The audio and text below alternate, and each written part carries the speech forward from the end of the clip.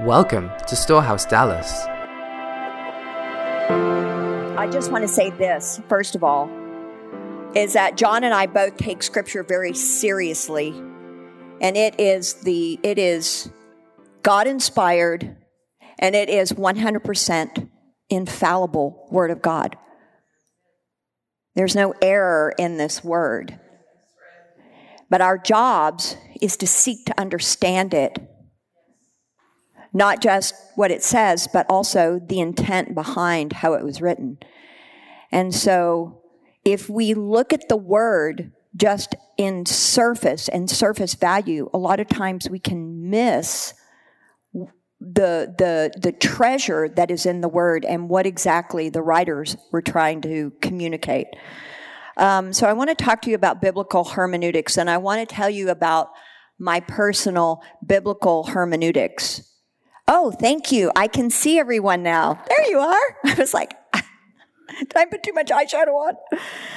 All right. 2 Timothy says this. It says, 2 Timothy 2:15, do your best to present yourselves to God as one approved, a worker who currently handles the word of truth. So the purpose of biblical hermeneutics is to help us know how to properly interpret, understand, and apply the Bible. It is the study of the principles and methods of interpreting the text of the Bible. Now, there are several ways and several methodologies behind hermeneutics. The primary way that we interpret the Bible is literally. We take the word literally for what the word is saying. The second principle that we use when we interpret the Bible is we look at it historically, grammatically, and contextually. So let's take the first. Historically means we seek to understand the culture and the background and the situation that prompted the text. Grammatically requires that we follow the rules of grammar and recognize the nuances in both the Hebrew and the Greek. And the next, contextually, involves considering the context of a verse when trying to determine its meaning, which means we look at what the whole book is saying. So let's say the writer of Hebrews is making a point. We don't just pull out one particular verse and take it out of context, but we look at what he was saying, he or her, the writer of Hebrews, whatever it is that that writer is saying, and we look at the whole book, the whole letter. We read the whole letter. We look at the whole chapter. What is it that he's trying to convey? Who's he talking to? What does he mean when he's talking? What kind of principle is he trying to communicate? So we must look at these, and the purpose of hermeneutics is to protect us from misapplying the scripture or allowing bias to color our understanding of the truth.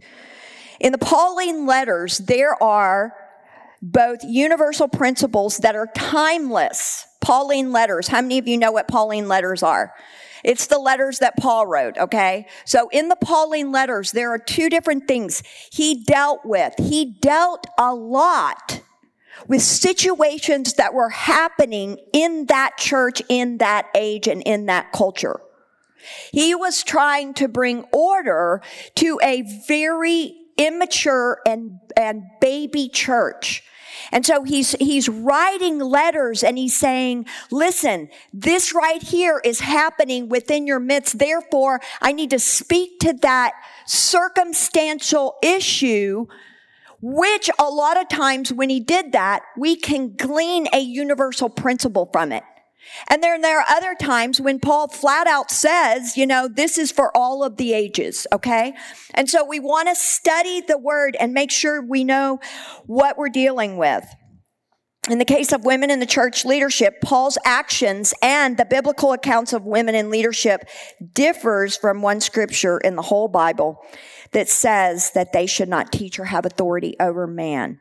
So we have to ask ourselves, if Paul is doing one thing, and then in this one particular scripture, he actually says another, we have to say, what exactly is going on, and what was Paul addressing when he spoke about women in the church and their behavior?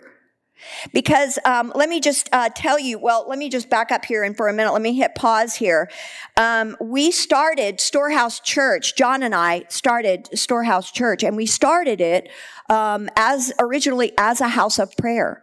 We have our blessing of Terry Moore, who is the pastor of Sojourn Church, who has been pastoring for well over almost 40 years. I can't remember the exact number, but both John and I have been ordained by Jason Hooper at Kingsway Church in Birmingham, Alabama, who is a dear friend of ours, walks in authority and power, very apostolic.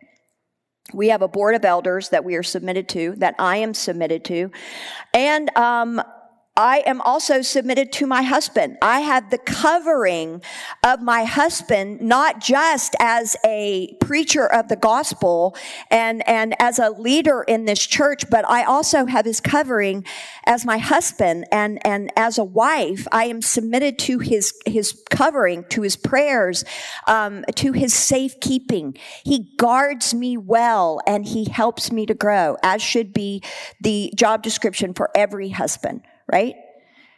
Okay. Just wanted to say that. We at Storehouse believe that women as well as men are image bearers of God, and that our gifts or callings are from God, and we're graced to function in the fivefold ministry. When Paul talked about the fivefold ministry, he didn't say, hey, this is for guys. He said that it is for the church. How many of you are in the church? Raise your hands. Men and women. All right. Hallelujah. I believe that both men and women are joint heirs with Christ, seated with him in heavenly places, bringing heaven to the earth. I see the role of women being that of a Proverbs 31 woman. I stand before you not as a feminist, but as a biblical role model in the church in order to bring glory to God. I have kindness on my lips. I honor my husband in the gate. I am an entrepreneur. John and I have 3 businesses. I help him in his businesses. He helps me in the church. We co-labor together to see that Christ is glorified through everything that we do. Amen? We raise our children under the stewardship of the Word of God, and we are in the Word day and night, night and day. I am a mother to many men and pastors in this city. They come to me time and time again for wisdom, for prophecy, for prayers. And so that doesn't end because I am of the female gender. All right. Galatians chapter 3, verse 23 through 29. Before the way of faith in Christ was available to us, we were placed under guard by the law. We were kept in protective custody, so to speak, until the way of faith was revealed. Let me put it another way. The law was our guardian until Christ came. It protected us until we could be made right with God through faith. And now that the way of faith has come, we no longer need the law as our guardian. For you all, say all, are children of God through faith in Christ Jesus. And all, say all, have been united with Christ in the baptism. In baptism, have put on Christ like putting on new clothes. There is no longer Jew and Gentile, slave and free, male and female, for you all one in Christ. You are all one in Christ. And now that you belong to Christ, you are the true children of Abraham. You are his heirs, and God's promise to Abraham belongs to you. All right, so he dealt with 3 things here in the book of Galatians. Paul is writing to them, and he said there's 3 categories of believers that are beneficiaries of this promise. He talked to the Jew and the Gentile, and he said this: both get the Spirit and both are equal before God. So God doesn't look at the Gentiles and say, okay, wait, you're a Gentile, you're not a Jew, your mother is not Jewish, it's not, okay, there's not blood, there's not the DNA, therefore you get an actual lesser version of the Holy Spirit than the original, the Jews, right? Does God say that? No, but he says you are both co-laborers, you are both heirs of this promise. You are both heirs of the promise, the full promise. Not anymore, not any less. Even though we're grafted in, we're not the original olive tree, we're grafted in, but we are no less heirs. We no less bring heaven to the earth. Amen? And so when the Gentiles got the Holy Spirit, you know that these Jewish men are sitting around there going, okay, what just happened? Because something just changed, something just happened. We don't know what's going on. These guys are speaking in tongues. They obviously got the Holy Spirit, and they're all looking at Peter going, what did you do? And he's like, I don't know. I saw the sheet come down and I had this vision, and then all of a sudden, the Holy Spirit came and I prayed for them and they were baptized, and praise the Lord. Now, they looked at that, and even though they didn't understand what was happening, they said, we're not going to touch this. They're obviously filled with the Holy Spirit. They obviously got the Spirit, and so therefore, we're just not going to place heavy burdens on them, and we're going to go on down the road. And it wasn't until Paul started speaking years later did he get understanding of the Word, and he began to talk about the Gentiles and the revelation from the Old Testament.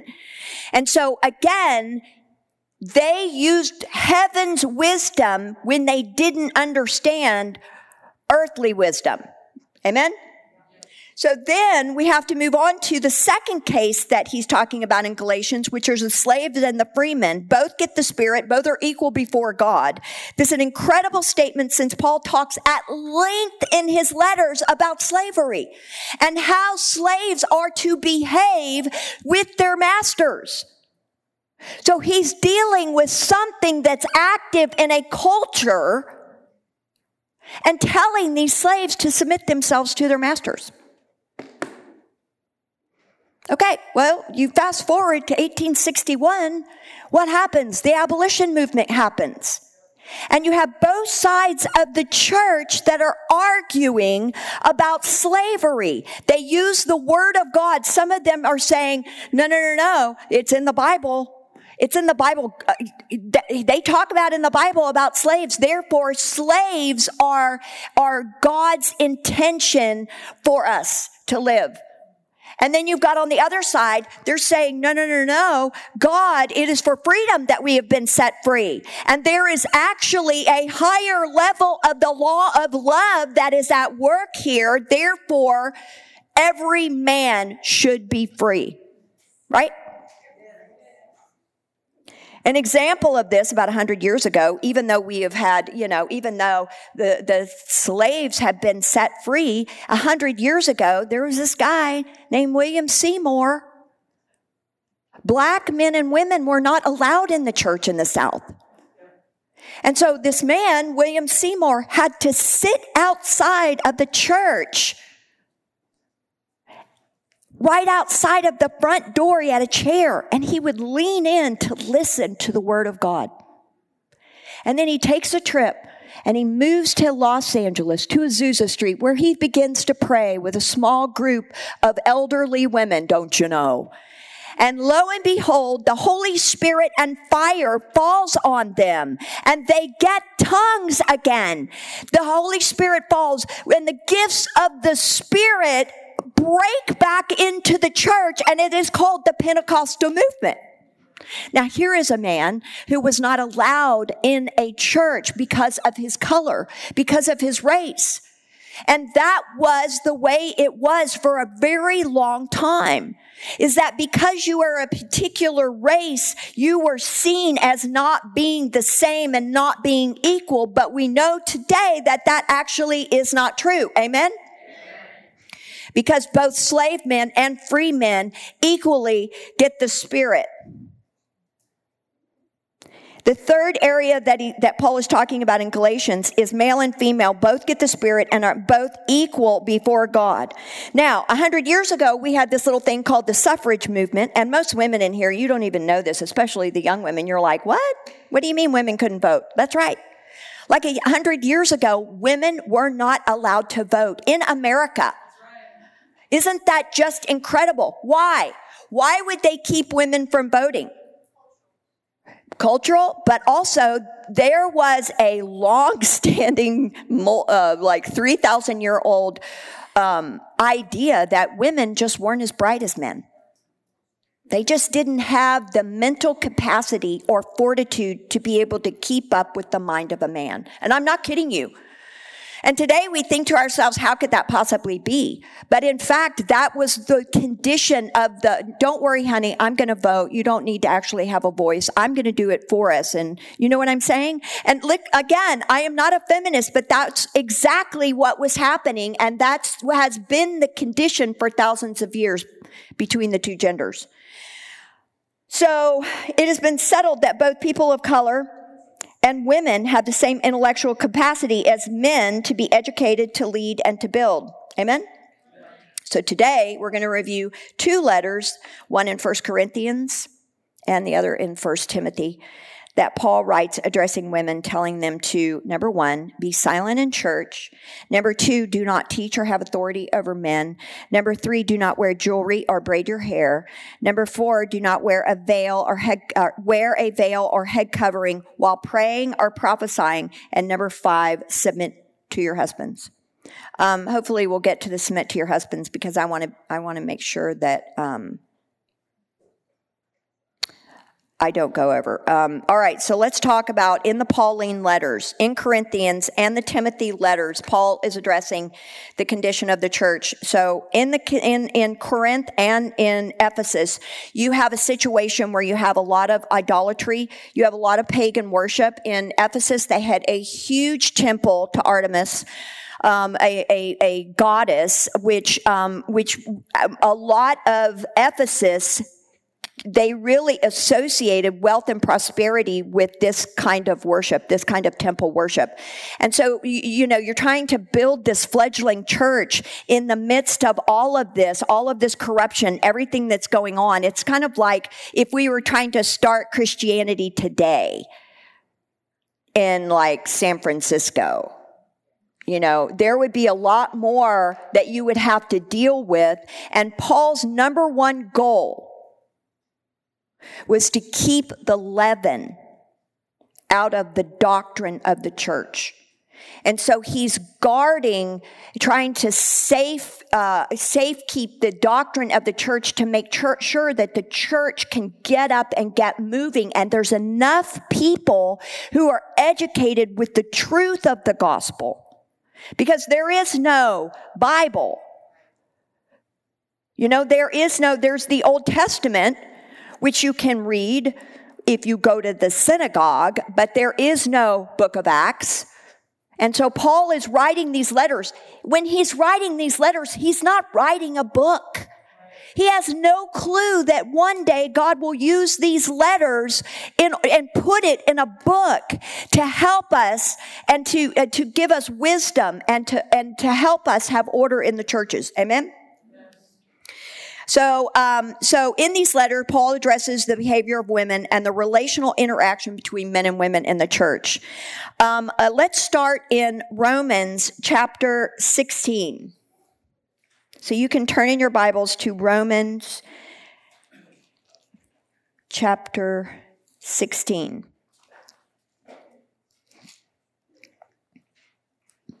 We've been going through the book of Romans. Matthew's been doing a brilliant job.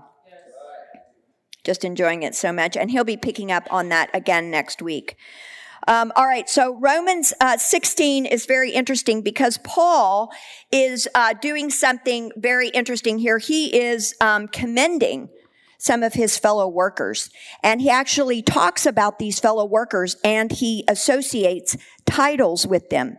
So let's start in the first. I commend to you Phoebe, our sister, who is also a servant of the church in Caesarea. that you may receive her in the Lord in a manner worthy of the saints, and assist her in whatever business she has need of you. For indeed, she has been a helper of many and of myself also.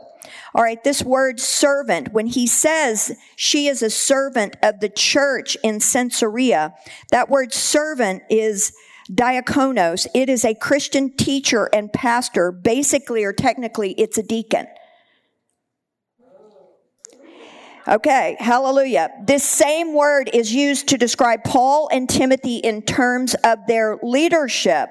And then he describes her as being a helper. The word helper means one that is set over others. All right, so you have Phoebe. She is the first person that he commends in a long list of both men and women. He mentions a woman first. And he says she is a servant, meaning that just like that's the same word that he uses when he describes himself, Paul, and when he describes Timothy, he uses the very same word. Now, there are other words that you can use for servant, but he uses this word, diakonos, in order to say that there is authority associated with her, and it also refers to deacons in the church. So we can look at Phoebe. The next person that we can look at is he goes down and he says this in verse 3.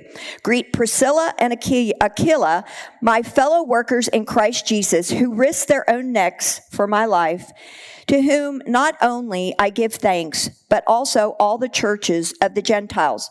All right, so he's talking about these two. It's a husband and wife team. This husband and wife team you see all throughout the book of Acts. They traveled with Paul. They knew Paul intimately. They helped Paul. And the word that he uses here for fellow workers, again, is the same word that he uses to describe Paul's relationship with Timothy, Mark, Luke, and Titus. So he is saying about Priscilla, who in the book of Acts brings correction to a man who is not quite getting a full picture of the gospel. And so Priscilla is there teaching him and training him and correcting him about the accurate way, or the way of the gospel more accurately. Now, you have to understand what that looks like, because culturally women were thought of as property. So this is incredible, these statements that Paul is making about women, and he is saying to them, greet these women, accept these women, receive these women, not just as women, but receive Phoebe as a deacon. Receive Priscilla as a fellow worker. And then he goes down in verse 7 and says, greet Andronicus and Junia, my countrymen and my fellow prisoners, who are of note among the apostles, who also were in Christ before me. So you've got a man and a woman here. And it says, my kinsmen. Now, what they do grammatically, let's talk about grammar. You're going to use, when you're talking about a man and a woman in a sentence, you're going to use a masculine form of kinsman or countrymen in order to describe both the man and the woman. Do you understand that? Grammar 101, right? All right. So he's saying Junia is an apostle. Well, let's just look at this for a minute. Junia is an apostle, and the description of apostles by Paul in 1 Timothy 2:7 is this: speaking the truth in Christ as a teacher to the Gentiles in faith and truth. In 2 Corinthians 12:12, an apostle has perseverance in signs, wonders, and mighty deeds. I mean, what do you do with that?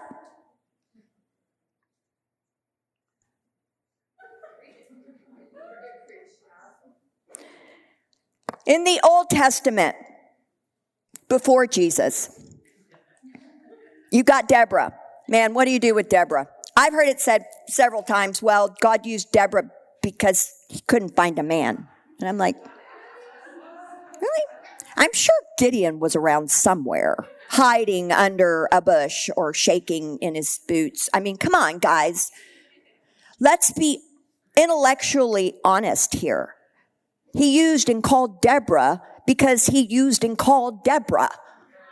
He didn't go, oh, hey, you're a girl. The God of the universe chose and called this woman, and she answered the call of God, and she was a judge, which meant she was the leader of the nation of Israel. She decided.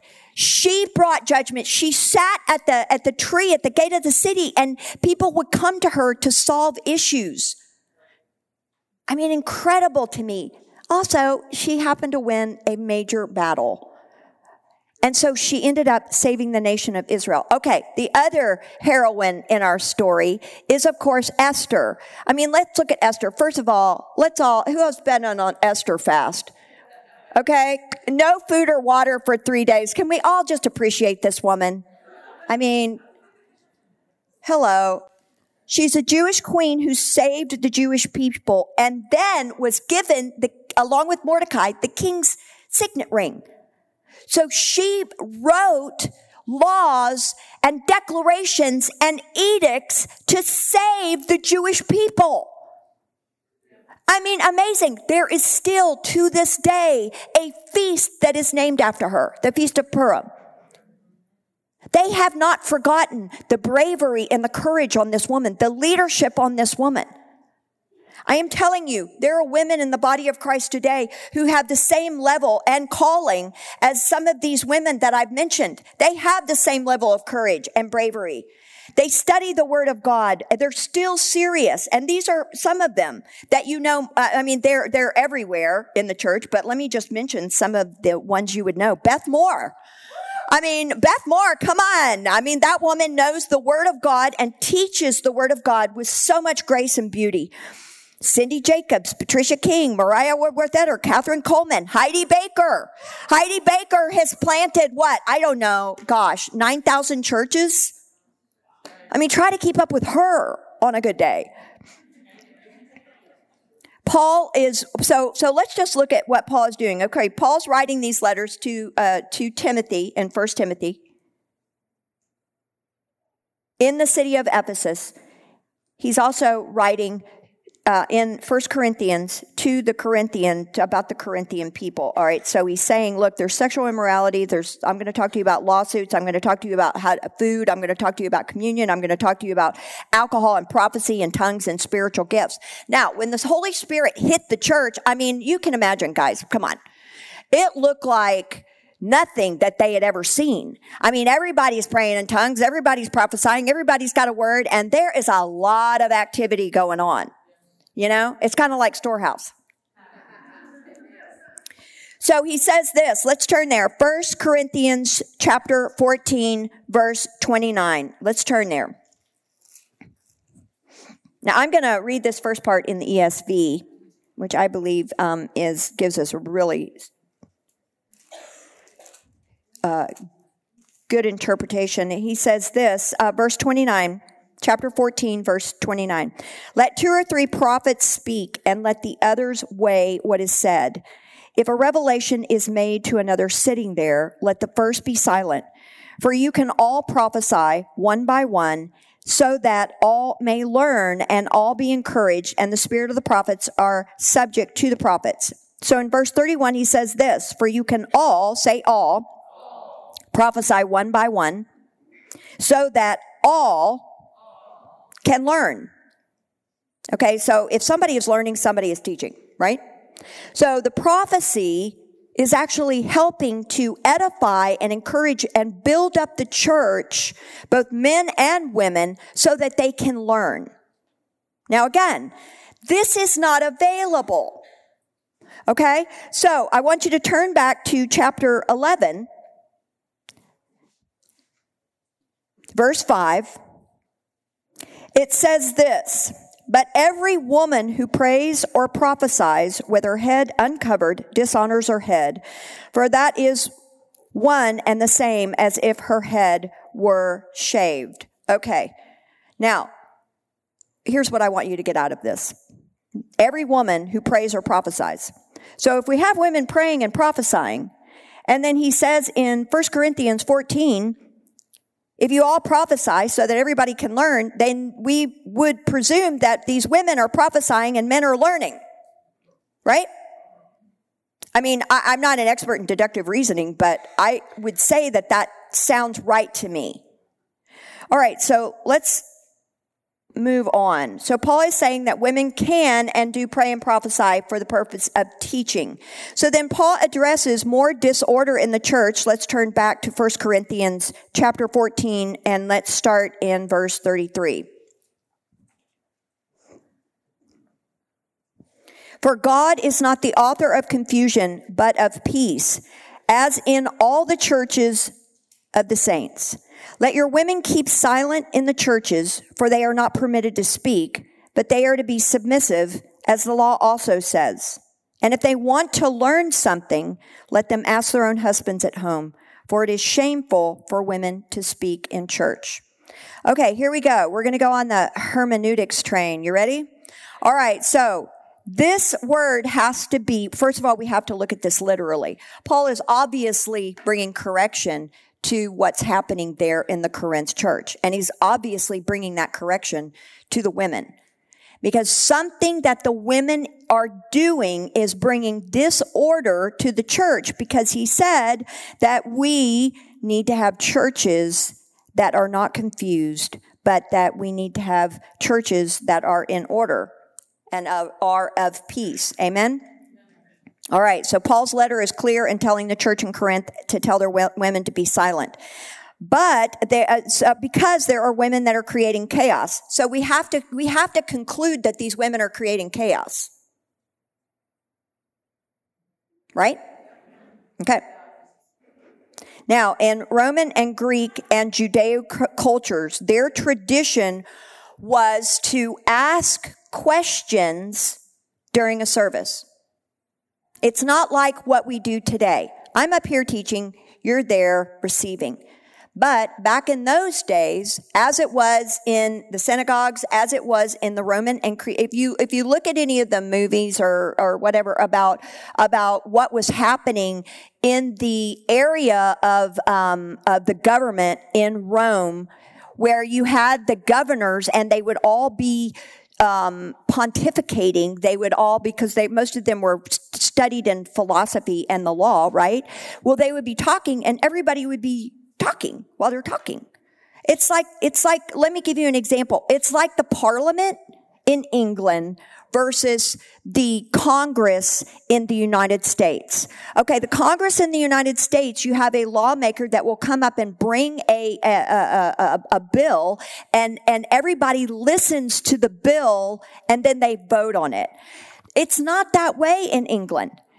Everybody is talking at the same time and yelling at the person that's talking. I don't know if anybody has ever seen how that goes down, but it's just like, what is happening? Why are they all screaming at the same time? And so it is a very similar situation with the first church. You've got all of these people that are prophesying, all these people that are praying in tongue, and you have some women who are asking questions. All right? So most of the women of that day were uneducated in that culture. Most of them didn't even leave the house a lot. So their level of informed questioning was lacking. So if they were not trained in philosophy, if they were not trained in reasoning, which most men, like almost all men, were trained in these things, and the Jewish men were trained in the law. Some women were kind of trained in the law, but not to the degree that the men were trained in the law. Because at the time they didn't think it was necessary to educate women. Because the education that she needed was for homemaking and for raising the children, and these things were passed down from generation to generation. Do you understand? So they get in these situations where you've got this home church environment, and these women are creating a disruption because it's like having a third grader in a university class setting, and she keeps interrupting and trying to ask questions, but her questions are uneducated. And so Paul makes an interesting statement. He says this: he doesn't tell them not to learn, But he says to the husbands, listen, you need to bring them up to the level where they can ask the questions that, and bring them up to speed with the rest of the people in the church so that they can ask educational questions or questions that aren't taking the whole place off. It's kind of like, in school, you know how you'll have somebody with a learning disability. Well, what they'll do is they'll take that person with a learning disability, and they're not saying you can't learn. They're just saying you just have to learn in a different way. And so they take them out of the whole class so that the whole class can keep going forward and keep covering the subjects adequately. Do I have an amen from the teachers? So Paul is not saying don't learn. He's actually saying, I want you to learn, but I need you to learn more quietly. Do you understand that? And so he's not telling women that they can't speak. And the word that he used here is that it's shameful for women to speak in church is actually, it is the same. And Craig Keener says it beautifully, a theologian. He deals with this word, shameful, and I'm going to read it to you. He says this: it was shameful or disgraceful for a woman to interrupt the services with her questions the same way as it was shameful and disgraceful for a woman to have her head uncovered or her hair cropped short. It offended the cultural sensitivities of those of whom the church wanted to reach with the gospel. So,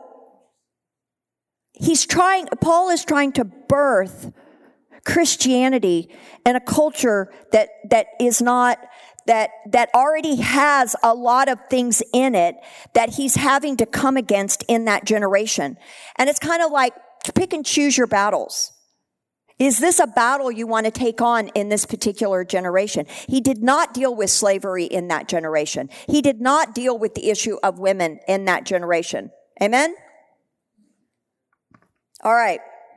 So he says this, according to the law. Well, there actually is no law for silence of women, and there is no law actually for submission. So Paul is probably calling upon the law to deal with the common ancient idea of a wife's submission, not their silence.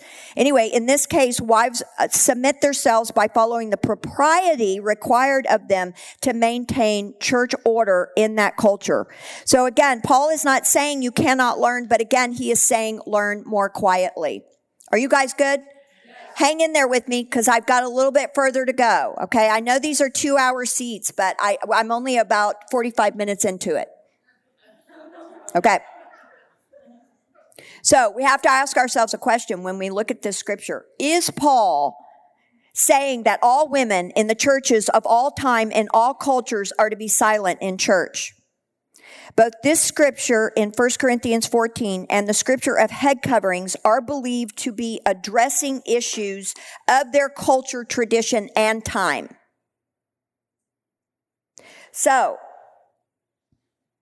there is a universal principle here. The universal principle is that we need to have order in our churches so that the majority of people can glean from the scriptures, can get the revelation from what the Holy Spirit is trying to say. They can experience encounter with the Lord, which is why we have to all steward ourselves well and engage in a corporate expression so that all may have the same experience. Okay? All right, so let's move on to 1 Timothy chapter 2. Go ahead and turn there. 1 Timothy chapter 2, verse 8.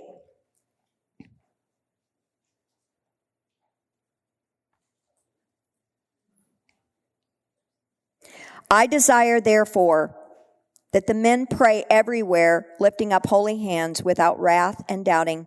In like manner also that the women adorn themselves in modest apparel, with propriety and moderation, not with braided hair, or gold or pearls or costly clothing, but which is proper for women professing godliness with good works. Let a woman learn in silence with all submission, and I do not permit a woman to teach or to have authority over a man, but again, to be in silence. This is the only explicit prohibition in the entire Bible against a woman teaching. It would be very surprising if an issue that affected 50% of the body of Christ did not have more admonition from Paul regarding it. Can't we agree to that? Okay. Unless this text is addressing a specific historical situation rather than setting forth a universal principle. Now, we just read in Romans about Phoebe, who is a deacon, Priscilla, a fellow worker, and Junia, the apostle. There's obviously a difference between those women and the women that Paul is having to correct. Because you don't see him saying to Phoebe to be silent, or to Priscilla, or to Junia, or to Lydia. He's not saying that to these women. These are his fellow workers, his co-laborers. These are the leadership. They are part of the leadership of his budding church. So, there's several things that Paul is dealing with here. His main purpose in writing this letter, his young disciple, is in that culture. Again, we have an undereducated women that seem to be providing a network for false teachers. Now, most of you know, if you know the books of Timothy, you know that Paul addresses false teachers hold on. He addresses false teachers in the book of Timothy, 2 Timothy. I believe it's 2 Timothy 3. Here we go. He says this, "For of this sort, the false teachers, by the way, who are men, are those who creep into households and take captives gullible women loaded down with sins, led away with various lusts, always learning but never able to come to the knowledge of truth." So Paul, again, is talking to the women in Ephesus. He's saying, number one, I need you to learn quietly, and I'm going to forbid you to teach in a manner that has authority over over men. I'm going to refuse to have you cannot take authority over a man. And actually, this word authority means you cannot dominate him. There's no more domination and there's no more rulership. So a man cannot rule over a woman and a woman cannot rule over a man. Because after the cross, the relationship between man and woman became that of mutual submission, not rulership. And it doesn't say anywhere in the word that women are to obey men. It says that women are to be submitted to our husbands, right? Which is why he keeps encouraging them both in 1 Timothy and in 1 Corinthians to listen, you need to go with your husband, and your husband, you need to submit yourself to him, and he needs to help you out. He needs to bring the water level of your learning up. All right, so let's look at this, though, about these women who were influenced by false teachers in that particular culture. These women were in that congregation. These were widows who were being influenced by these false teachers. Now, again, why do the false teachers, why do they target these women? Because they're uneducated. And so what they're doing is they're bringing leaven into a church and into a pure doctrine. And Paul is having to say, stop. You cannot speak. Tell these women in that congregation to be silent. And they cannot teach because they don't even know enough doctrine in order to teach men accurately.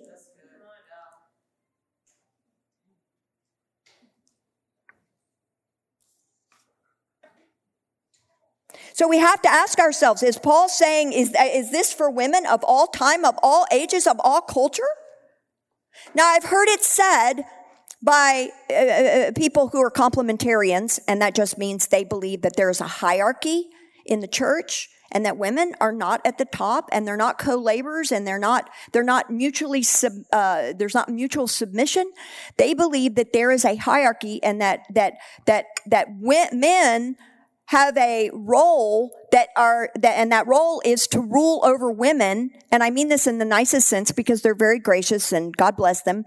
And they very much they study the word of God out, but they believe that there are certain things and have said they're leaders in the body of Christ. They have said, well, women can do this and they can't do that. And we're going to let women teach the children, and we're going to let women lead worship, but we're not going to let women do this, and we're not going to let women do that.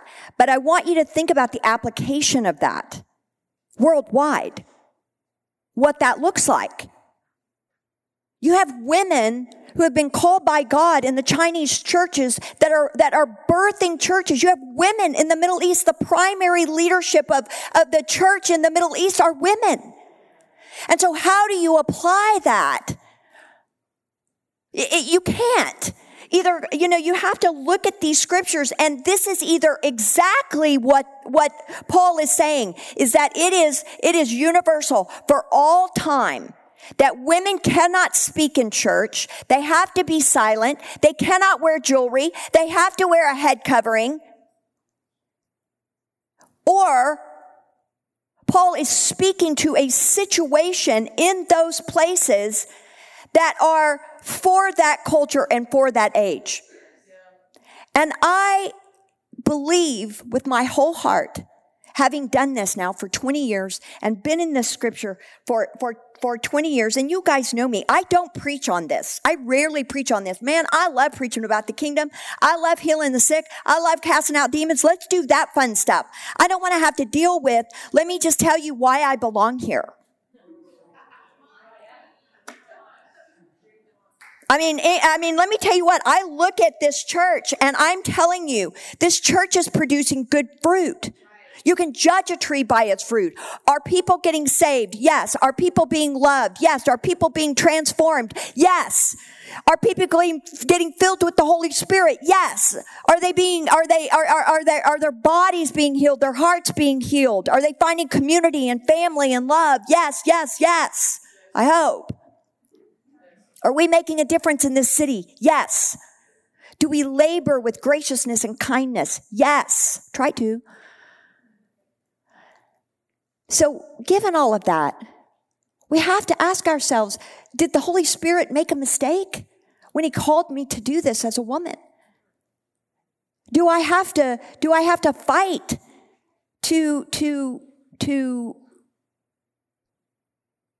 have to fight to say, I belong here? When in fact, I left everything to answer this call. I left wealth. John can tell you. We have labored in this, and I've had people get up and walk out when they find out that I grabbed this microphone and I begin to teach. They literally will just walk out. When in fact, maybe I could have had a word for them. Maybe I could have, something I said by the power of the Holy Spirit may have touched their heart. And it could have benefited them in their lives, but because we're still stuck in the year 8,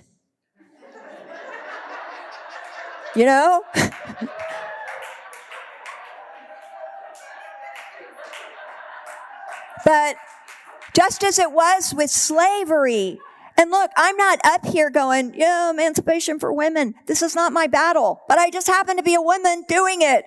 So I just thought it would be helpful to address it, and hopefully a way that is truthful, I hope. So in conclusion, there are millions of women in the body of Christ who have been called by God into leadership in the church, who have not answered the call because of the misinterpretation of this scripture, which is just heartbreaking. I mean, I can't imagine. I thank God for John Eckert, who just says, run, baby, run. I'll pray for you. I'll help you. I'll co-labor with you. But he said, there's obviously you've been graced by God and gifted in leadership. And I just want to help you get to where God is taking you. And I just that is the highest form of love, guys. Think about that as men in the church. We have been a single parent family in the church for 2,000 years. A man can build a house, but a woman makes it a home. And to say that women don't have a voice, you're saying that the feminine version of God who raises, I raise children in my home. I have authority over my children in my home. And he builds my house. John builds my house, but I don't know if you've been in the house of a single man. Don't go in. It doesn't smell good. That's funny, but I'm telling you, it's true. But together, men and women together co-laboring in this, I believe that we will have a great outpouring of the Holy Spirit and can truly, truly foster real, genuine identity of sons and daughters in the body of Christ if we will raise up men and women in leadership in the church. Amen? So we at Storehouse, we believe that women can be elders. We have women on our board of elders. We have single women on our board of elders who really fall under the description of elders. I mean, who are incredible women, faithful women. If you're here, this is what I want to do, just I wrap this up. If you're here or online and you are a woman and feel called to leadership in the church, I want you to come forward and I want to pray for you. If you feel like that God has called you, and if you have a message that you feel like that God has put in you, or that you want to teach a life group, or you want to teach whatever it is, that there's something in you that you know that you are connecting with, or if you're online and you feel like you have been called to leadership in the body of Christ, we want to pray for you. And I just want to invite you to come forward. Don't be shy.